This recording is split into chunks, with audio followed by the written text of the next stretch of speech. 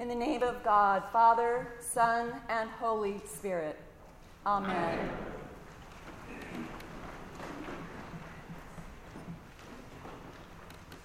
Mary and Martha. In our gospel today, we find these two women who invited Jesus into their home. Said another way, they invited God to invade their private space. I was raised in the Roman Catholic tradition, and there came a time in my teen years when I did what Martha and Mary did. I invited Jesus to come inside of where I lived. Not a building, but my heart. The invitation was the easy part. The hard part came later when this question entered my mind. Now what do I do? I want to share with you some ways that people from other cultures welcome outsiders into their space. Now, to be clear, I am sharing only to illustrate a point, and I am not suggesting you try any of these.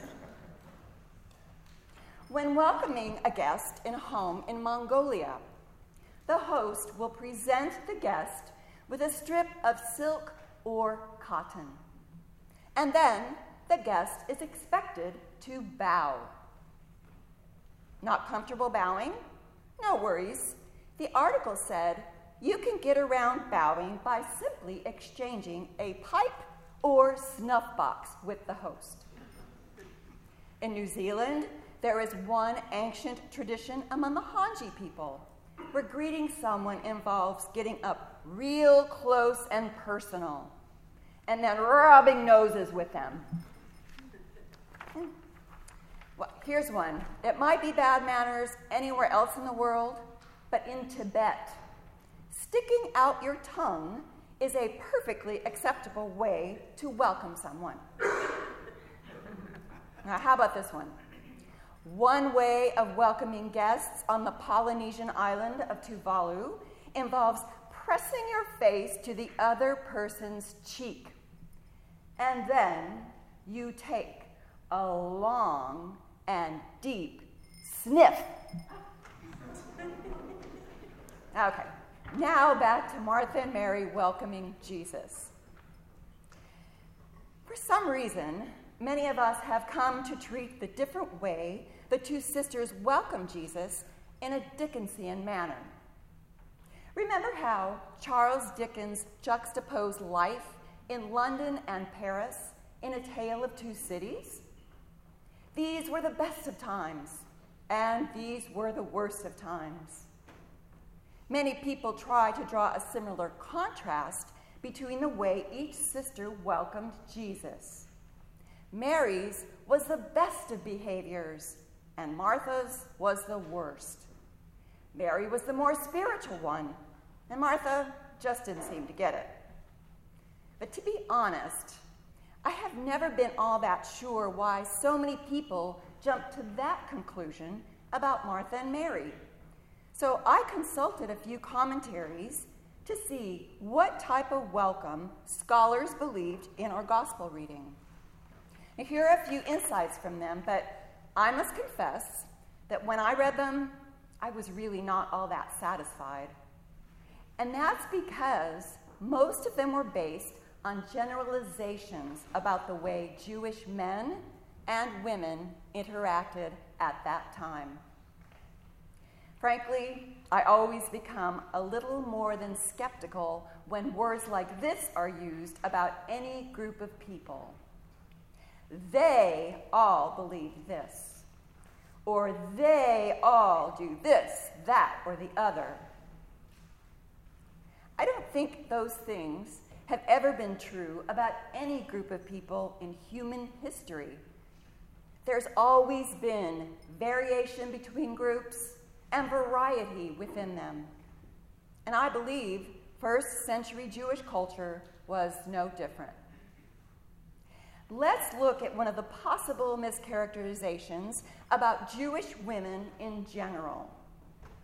The Talmud, a Jewish commentary, suggests that women of that time period were isolated. One passage says, "She, a Jewish woman, must cover her head.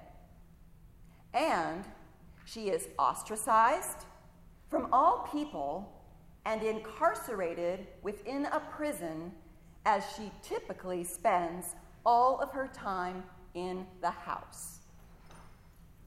Okay, that's one view. But then there is this passage in Luke that says, "Jesus went through every city and village, preaching and bringing the glad tidings of the kingdom of God.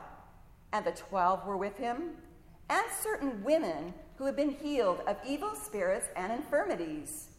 Mary called Magdalene, out of whom had come 7 demons, Joanna, the wife of Chuza, Herod's steward, and Susanna, and many others who provided for him from their substance."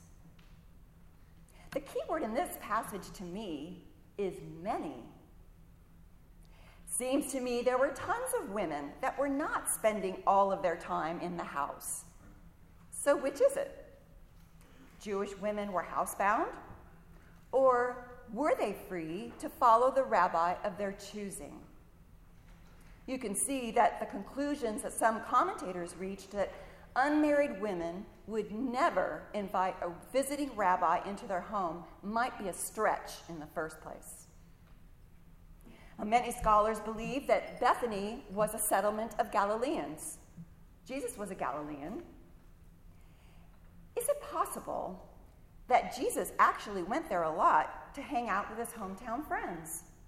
So his presence in that village was really not that unusual after all.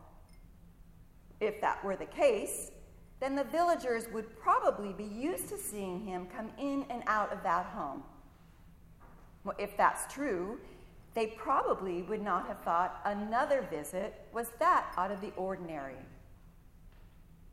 Next up, and what I found in some of the commentaries, was a focus on the gender of the people involved in the story, rather than the actual plot or message. You may be wondering how gender plays a role in this passage. Well, so did I.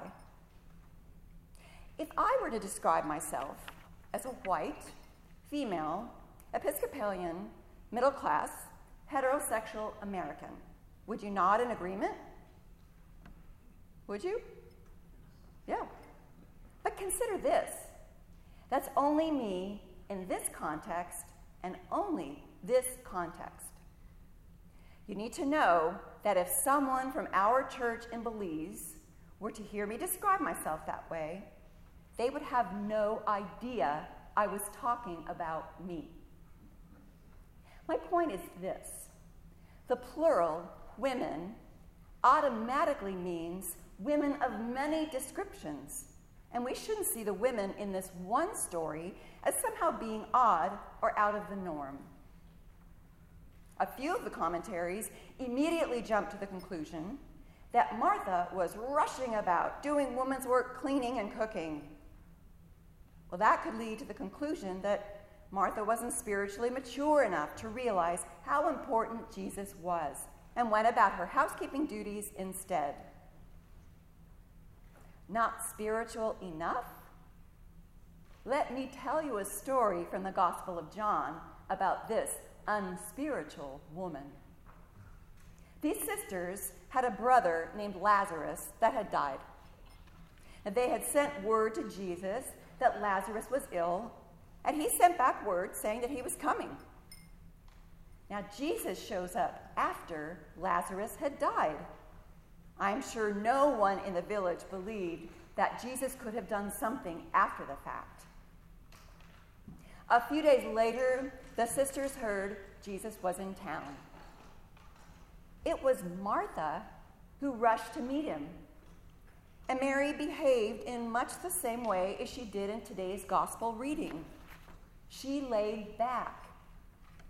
Now, Martha not only rushed to meet Jesus, she tells him that had he come when Lazarus was still alive, she believed he could have healed him. She was spiritually aware enough to recognize that he was God, right? In my opinion, you can't get more spiritually mature than having an unshakable confidence about who God is. The last conjecture I found was that Martha was trying to show Mary up to gain favor with Jesus. And so the different behavior was nothing more than sibling rivalry. How about Mary and Martha were just two siblings with different personality types? I have one sister, and guess what? She is just like Martha. And I am just like Mary. We've been that way from birth. No big deal. Let's end by focusing on what Jesus said about the difference in behavior between the two sisters. It's pretty clear that the two sisters responded to the Lord's presence in two different ways. Jesus seems to say that one of the choices was better than the other. Better all the time, or just this one occasion? Besides, better at what? Maybe better is not so much a matter of right and wrong as it is simply traditionally taught. Maybe better is just a matter of being aware at this one particular moment. Haven't each of us suffered from not seeing a situation as it could have been seen at some point in our lives? Of course we have, but we call those mistakes, not a sign of inferiority.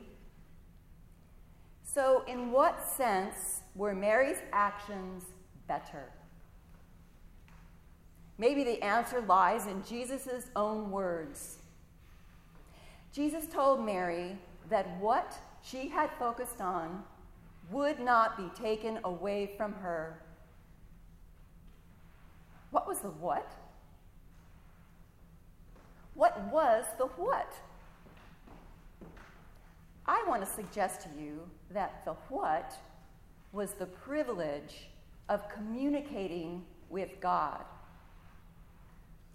Jimmy and I visited London earlier this year, and a tour guide told us that one of the people executed at the Tower of London said, "You can take my property, you can take my freedom, you can take my life, but what you cannot do is take my God away from me." Jesus was telling Mary that regardless of what failures she may have experienced in life, her relationship with God could never be taken away from her. That's the what. And that, my dear friends, is true for each and every single one of us. Even when life is swirling around us, like the metaphorical busyness of a Martha, we can simply rest, or as today's Pray As You Go devotion puts it, relax in God's presence. Communicate with our God, being certain that He is not distracted by what's going on around us, and that He is there listening to our every word. And no one and no thing can ever take that away from us. Amen.